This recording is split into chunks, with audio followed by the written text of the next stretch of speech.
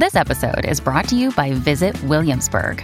In Williamsburg, Virginia, there's never too much of a good thing. Whether you're a foodie, a golfer, a history buff, a shopaholic, an outdoor enthusiast, or a thrill seeker, you'll find what you came for here and more. So ask yourself, what is it you want? Discover Williamsburg and plan your trip at visitwilliamsburg.com. Hey, it's Melissa Rivers, and welcome to Group Text. Stay tuned for a new episode. Hey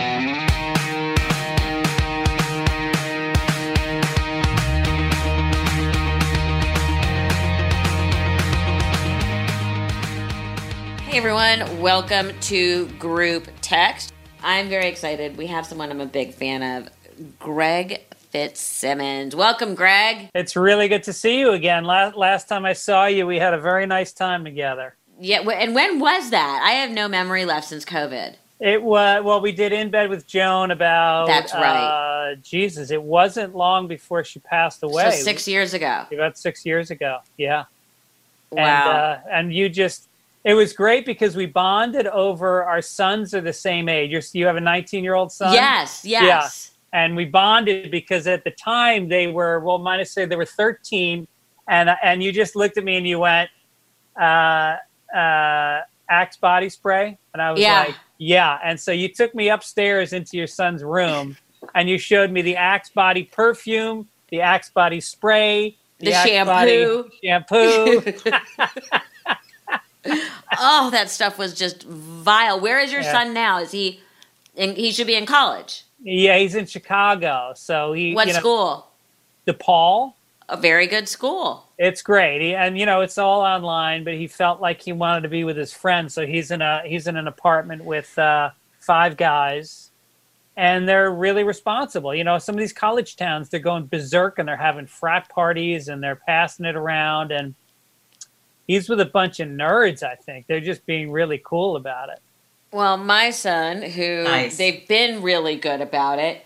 One of their at Cooper School, they test, what was he saying, 20% of the population randomly every week. Oh, okay. And his roommate from last year, it tested positive, and so now they have to test their whole group of friends. Right. And they're not being irresponsible. It happens. Who knows who he had come in contact with. So I actually just got off the phone with my little angel. Where is he? He is at Ohio Wesleyan. Oh, that's great. Yeah. So, well, make sure, see if he can vote locally there instead of voting in L.A. He is planning on doing that. Good. So, but we wanted to talk to you about so many things, one of which is something that's been really on my mind. Let me actually introduce you for a second first. You are... Okay, writer, comic, radio host, game show host, author. Mm-hmm. What am I missing? I'm an alley fighter. I'm a scrapper. First rule of Fight Club? Yeah, I think you're similar. It's like you got to produce, you got to create, you got to make opportunities for yourself because you never know what's going to go and what's not. And what's behind all of it is a creativity and an excitement about, entertaining people and keeping yourself turned on. And so, it really doesn't matter. Like even writing, I've written for, I started out writing for Black shows, and then I started writing for lesbian shows. And I've written for everybody. And people go like, well, you need this type of writer. He writes for this type of show. And I just don't think that that's the way it is. I think if you can write and you can take in somebody's voice, then you can write for anybody. Which is actually one of the things I wanted to talk to you about is, we talked about my mom right at the beginning, and it's just past the 6th anniversary of her death. And people are always asking me, what would my mom be thinking? What would be her opinions on everything? What would Joan say? What would Joan say? As we like to say, WWJS. One of the things I think is, we're living in this cancel culture. Yeah. And I think especially in the world of comedy, there's a lot of potential damage to be done. And you just brought up a thing about that you've written for Black shows and lesbian shows and this show and that show. And I talked to Mark Cherry about this. You couldn't do that now. Absolutely not. you would not be accepted as to be in that writing room. Don't you think that we're losing comedy because of that? We're losing these funny voices that everybody can only write and create in their lane. Yeah, even in casting, you see that if somebody is not, oh God, who's the author? And she wrote a book about Latino life, and she yes, and it was like a big scandal because they said, "How dare you? You don't know." Right? She didn't know, and she spent 6 years living in Mexico, and she it's absurd. And I think that your mother was Jewish, and that gave her a little bit of a pass to get into talking about race because Jewish people have had a history in this country of being subjugated. And so I think that helps. But for a straight, white, middle-aged, bald guy who wears glasses and has kids, I got to just shut the fuck up right now. And it's like, and there's a part of that I embrace. And I go, okay, it's time for some other voices. I got that. But at the same time, I'm a guy that's won 4 Emmy Awards for writing, and I can't get hired in this town. Right. Like, literally, I can't. My agent will just say, like, you're just not going to get hired right now. And that's tough. I got a kid in college. And it's like, I got to make a living. And so I'm trying to balance the acceptance that this is a time for change and this is the pendulum swinging. But like I said, that's why you create new podcasts. And, I do think stand-up comedy is one of the last bastions of free speech. And you look at, there's comedians that have rightly been, I hate the word canceled, but who have been called out for rape and different offenses over the last 6 months in particular. And that's obviously necessary. But you're seeing some comics fight back, like Joey Diaz fought back. And the truth is, if you've carved out your own audience, which you can do today, if you can get 100,000 people that are willing to come pay money to see you do stand-up and are willing to buy your ads that you're promoting on your podcast, you can make an amazing living and never have to kowtow to what somebody's going to blog about you.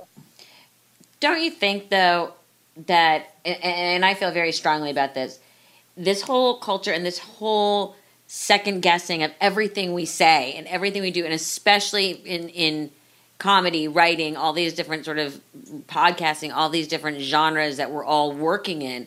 And especially for those of us who lean towards comedy, we have to edit everything we say. Everything is you stop and you give everything.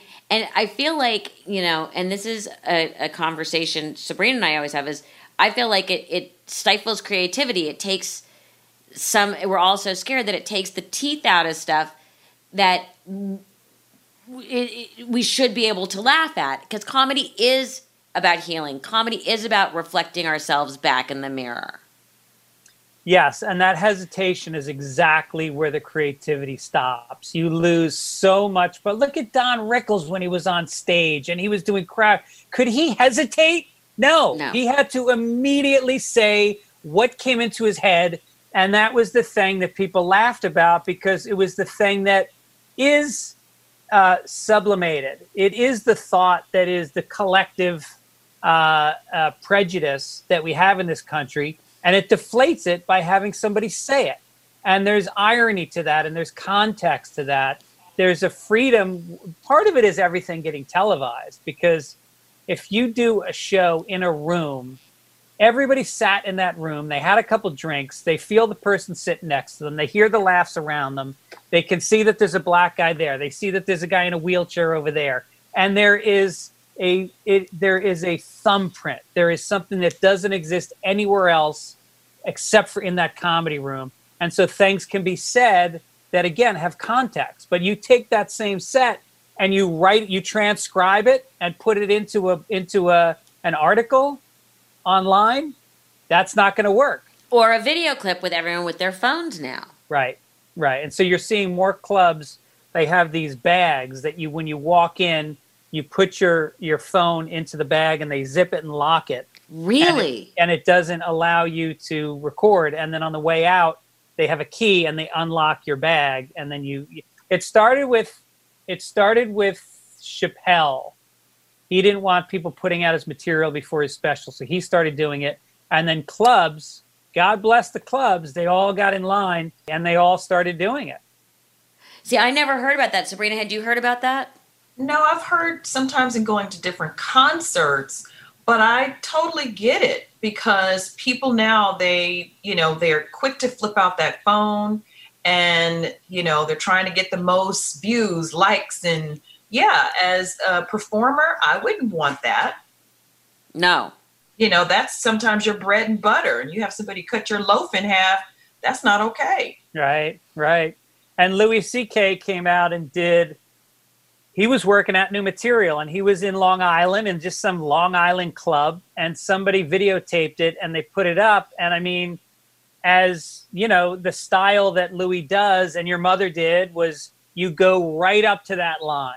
And in order to find that line, when you're working the material out, you're going to cross it. You're going to go past it. And you're going to go, oh, okay, that didn't work. I got to structure that and rein it in a little bit. Right. I need to pull back in one or two places. Yeah. Right. So that was the thing that Joan would do. She would tape all of her jokes down to see what landed.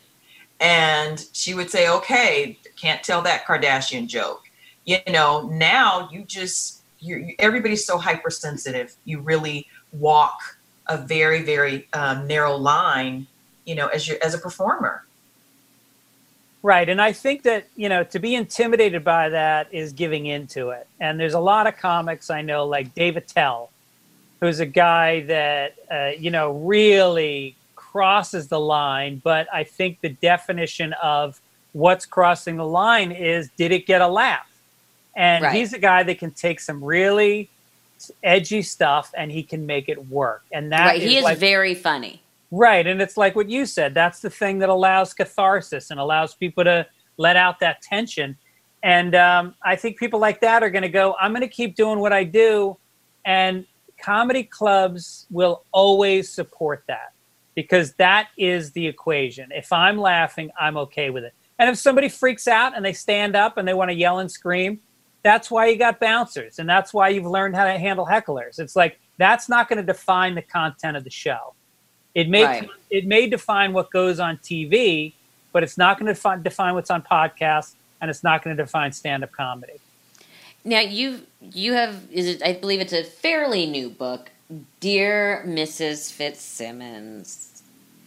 Yeah. Hilarious.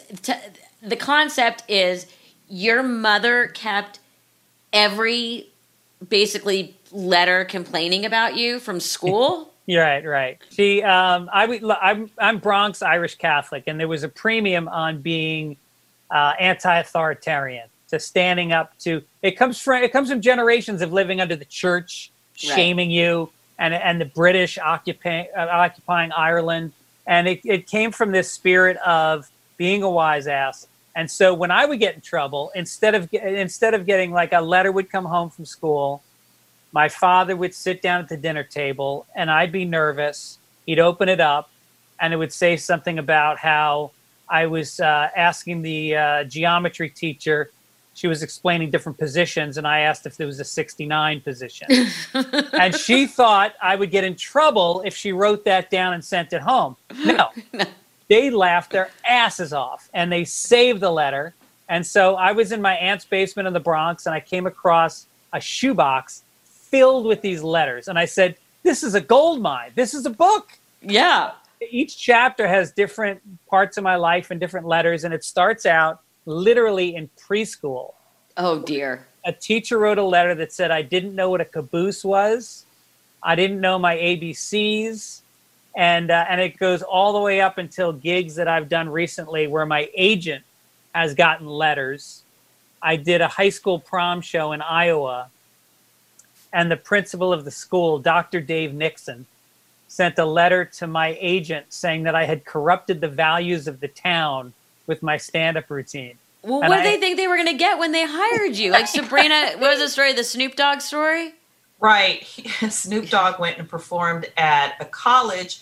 And of course, he brought all the strippers and, he was making it rain. Yeah. And so the administration was like, oh, no, we can't have this. And they're like, wait, hold on. Yeah.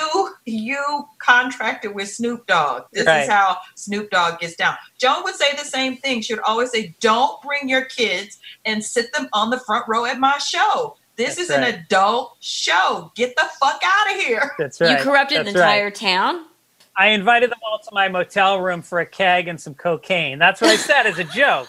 And he took it seriously. He really thought I was going to throw this party. And he said that he wanted the check back. And my agent said, we need the check back. And I go, you're going to have to drop me as a client if I give that check back. There's no way that I was paid to do that. And one of the jokes I did is I was talking about being in college, and I said I was on the crew team, the rowing team, and I didn't know anything about the sport except what I'd seen in those ancient Roman slave ship movies. So they were a little surprised the first day of practice when I showed up with a huge drum and a whip. And so this black student stands up and she goes, "You're not going to say racist stuff about slavery, and I go, "I'm sorry, ma'am, no offense, but I said Roman slaves. They were white slaves." And she didn't care. She kept yelling and screaming. And I got a standing ovation at the end of it because, if you're going to get that heckler, you have to have the skills to back up your joke. Like, I do edgy jokes, but I can back every one of them up if somebody wants to challenge them. But you like what you just said, though. Now with the Twitter mob and with all of that going on, it is hard to stand your ground. Right.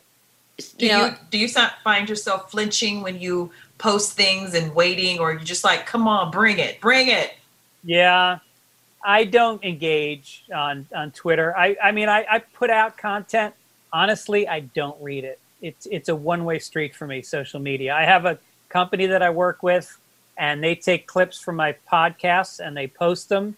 And then I have a email address attached to my website, and I go through it every day. I answer every piece of mail. I would say 97% of it is positive, and the ones that are negative, I treat them with respect and I reply. But I feel like if someone makes the effort to send me an email, that's a different person than someone that gets on Twitter and just spouts. I don't read that stuff. You've been very fortunate in that you've worked in and with people who allow that edge to be crossed, that line to be crossed, starting with being on Howard 101. Yeah. Do you think that's given you the security to be able to say the things you're saying now? Because not only was it was so understood and accepted, and really, especially like with the Howard stuff, you in that wheelhouse of where you at the time fit. Right. Do you find yourself having to, and I keep talking to comedians about this, about sort of creativity being stifled. Are you finding yourself in your other things, like with the book, which is maybe a little bit sweeter, a little not softer, but you know what I'm saying? Like, you're leaning towards that in order to still be able to laugh?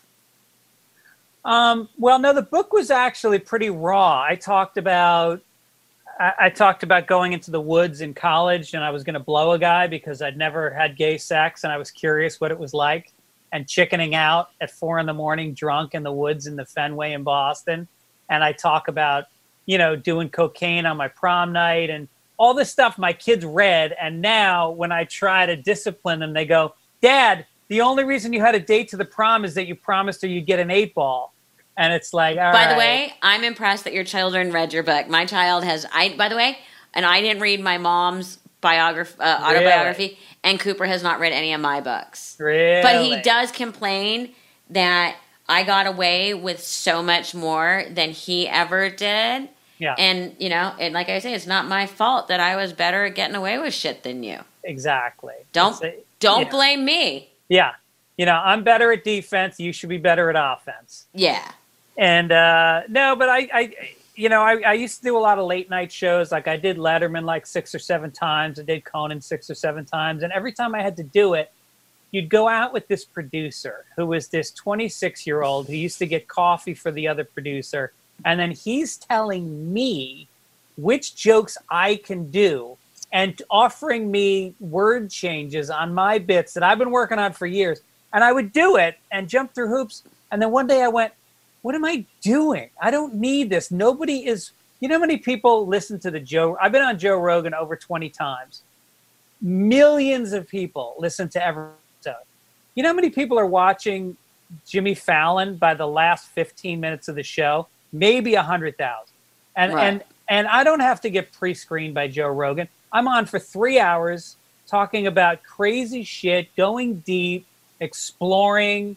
And so I just started to realize more and more, like, let me just find my listeners, my fans, and let me give them content that I want to give out and find the people that respond to it and do it by attraction rather than going on these late night shows and trying to give those people what the producers know they want.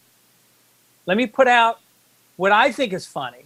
And then naturally, I may not get 20 million people, but if I get 100,000 people, I'm making a great living. Right. And you're being true to yourself. Right. Right. It used to make my mother insane when they would say, you can say this, you can't say that. Oh, used to drive her batshit. Yeah, especially when she was always just like, please don't tell me what is funny.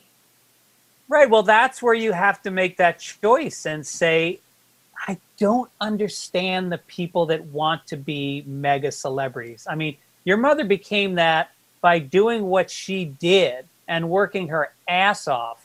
She didn't do it by trying to figure out what people wanted and then catering herself to that. And I don't understand that mindset. I don't understand that celebrity is a payoff anymore. To me, it feels like the worst way you could. I'm friends with celebrities. They're miserable. They can't go out in public. They've got to stay on social media. They've got 8,000 people working for them. I'd rather just. I've crawled my way to the middle. I'm staying right there. Well, I think it was Robin Williams who used to say one time, yeah, he crawled his way to the middle and is planning on fucking his way back down.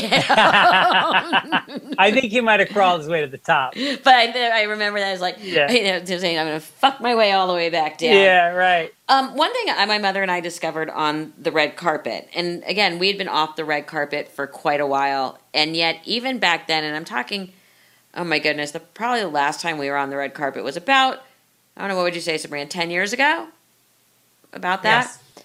One of the things that we both found even 10 years ago, which doesn't feel that long ago anymore, was we weren't allowed to have fun anymore. Yeah. No one's allowed to have fun. Right. The world is awful. We all acknowledge that. The world is on fire. We all acknowledge it. The world is upside down. We all acknowledge that. But even 10 years ago, there was this thing in sort of the collective zeitgeist that we're not allowed to have fun. Right. You weren't allowed to have fun on the red carpet. You weren't allowed to joke. You had to be serious. And suddenly, everything was for my craft, for my art, for my cause. Did you start to discover that, or are you still discovering that we're just? And that's one of the times my mom and I are like, done. This isn't fun anymore. Yeah. Do you think we'll ever be allowed to have fun again, where everyone can just loosen the fuck up? Oh, absolutely. Absolutely. I mean, again, it's a pendulum. It's swinging this way, and it's swinging this way for a reason. I do believe there were people that were doing it irresponsibly. I do think that there's a power structure in Hollywood. I mean, I've sat in a lot of all-white male rooms. We all have. Yeah, and it's, and it's not the way it should be. And you look at the numbers, and you just can't argue with that there needs to be a fundamental change. I get that. How the change happens is what I think we're talking about. And I think it has to happen through a pipeline.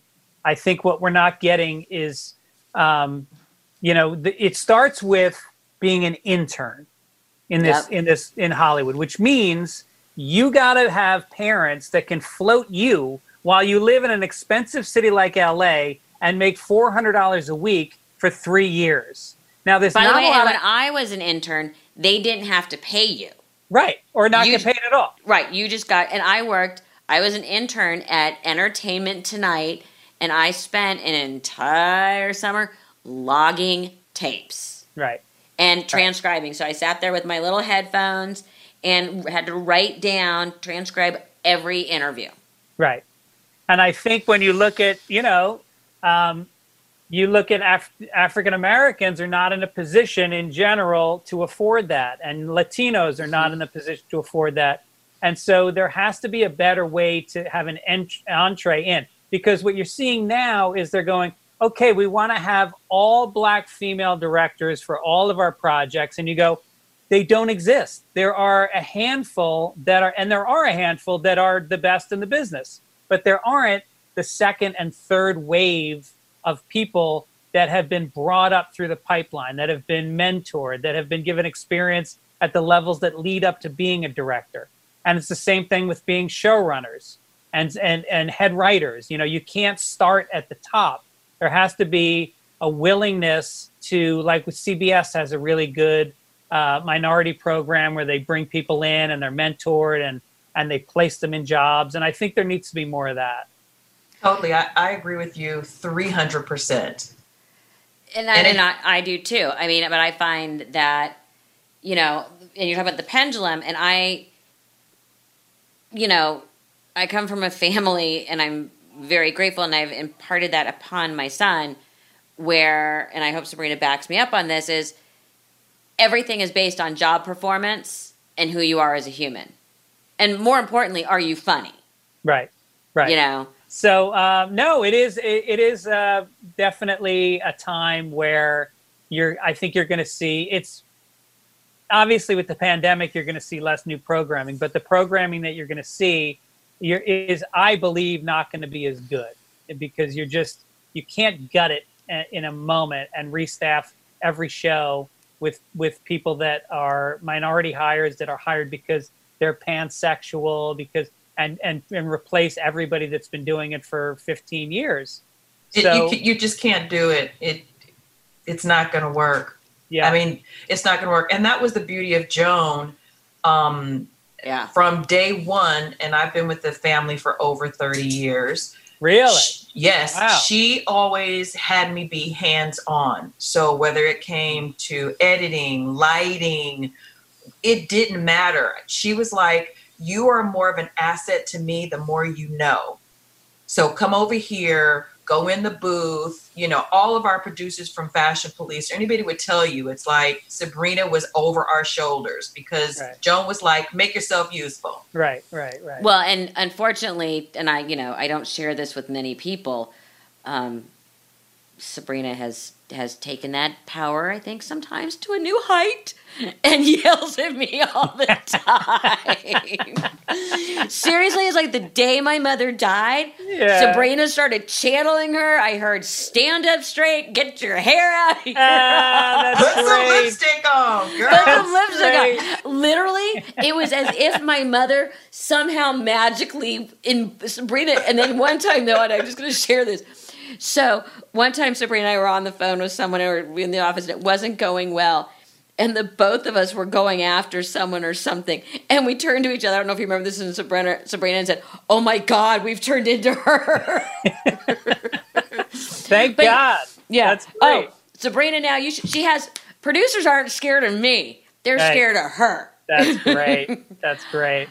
Before I let you go, 2 questions. What's making you laugh now? What's TikTok? I'm not going to lie to you. I'm a 54-year-old man that spends 2 hours a day on TikTok. I like to see rednecks falling off of pickup trucks in mud pits. Always good entertainment. It's like America's Home Video, but it's darker. Because it figures out what you like, what has turned you on. And there's a couple people that do man on the street pranks that I think are really fucking smart and good. And it has found the algorithm of your brain and it feeds it drip by drip. What makes you laugh? What makes you excited? And it's so addictive. It's terrifying. Yeah. And my friends are annoyed because I just sit there forwarding videos to people all day. I can't tell you what's going on, stand-up wise, obviously. I'm doing my first gig coming up next week. How are you doing it? Are you Zooming or are you at a drive-in? What are you doing? I'm flying to Cleveland. I'm staying in a hotel. I'm walking across the street to a club that's got very high ceilings, They're going to seat 150 people in a 500-seat room. They're going to wear masks. I'm bringing my own microphone, and I'm going to try to remember how to do an hour of comedy after not having done it for 7 months. Ooh, have you been practicing? Have you been reciting your act? I've been watching tapes from before I stop. But in terms of what makes me laugh, I think it's there's a lot of good content that's coming up online. There's some podcasts that are really funny. Theo Vaughn cracks me up. Bobby Lee, their podcasts are really great. And I think it's really like, how do we transition from live comedy to streaming content? I've tried to do Zoom shows. I don't feel like they work very well. I don't think stand-up translates well to the internet. It does not. No. It doesn't. Because you can't hear the reactions. No, right. You can't. Stand-up is a conversation. That's right. Greg, I am a fan. I am an even bigger fan now. I cannot thank you enough for coming on and talking about comedy and about life. And I am so honored to have you a part of my Is Comedy Dead series, or the state of I'm sorry, I'm not allowed to call it Is Comedy Dead. Yeah. I'm allowed to say state of comedy. It's under attack, but it's going to fight back. Yeah, everyone needs to stand, we got to get climbing up on the was it the ramparts or and start pouring the hot oil over on the barbarians. And just on a personal note, parapets. I was so happy to be asked to do this, and the time, it was such an honor and a memory that I'll always treasure, having met your mom and gotten into bed with her, and the way you produced it, I was so impressed, and I've talked about it a lot. You're a pro, and you're carrying on her passion for this, and we're all glad you're doing that. Well, thank you. And you'll never look at Axe body spray again ever the same without thinking of me. That's right.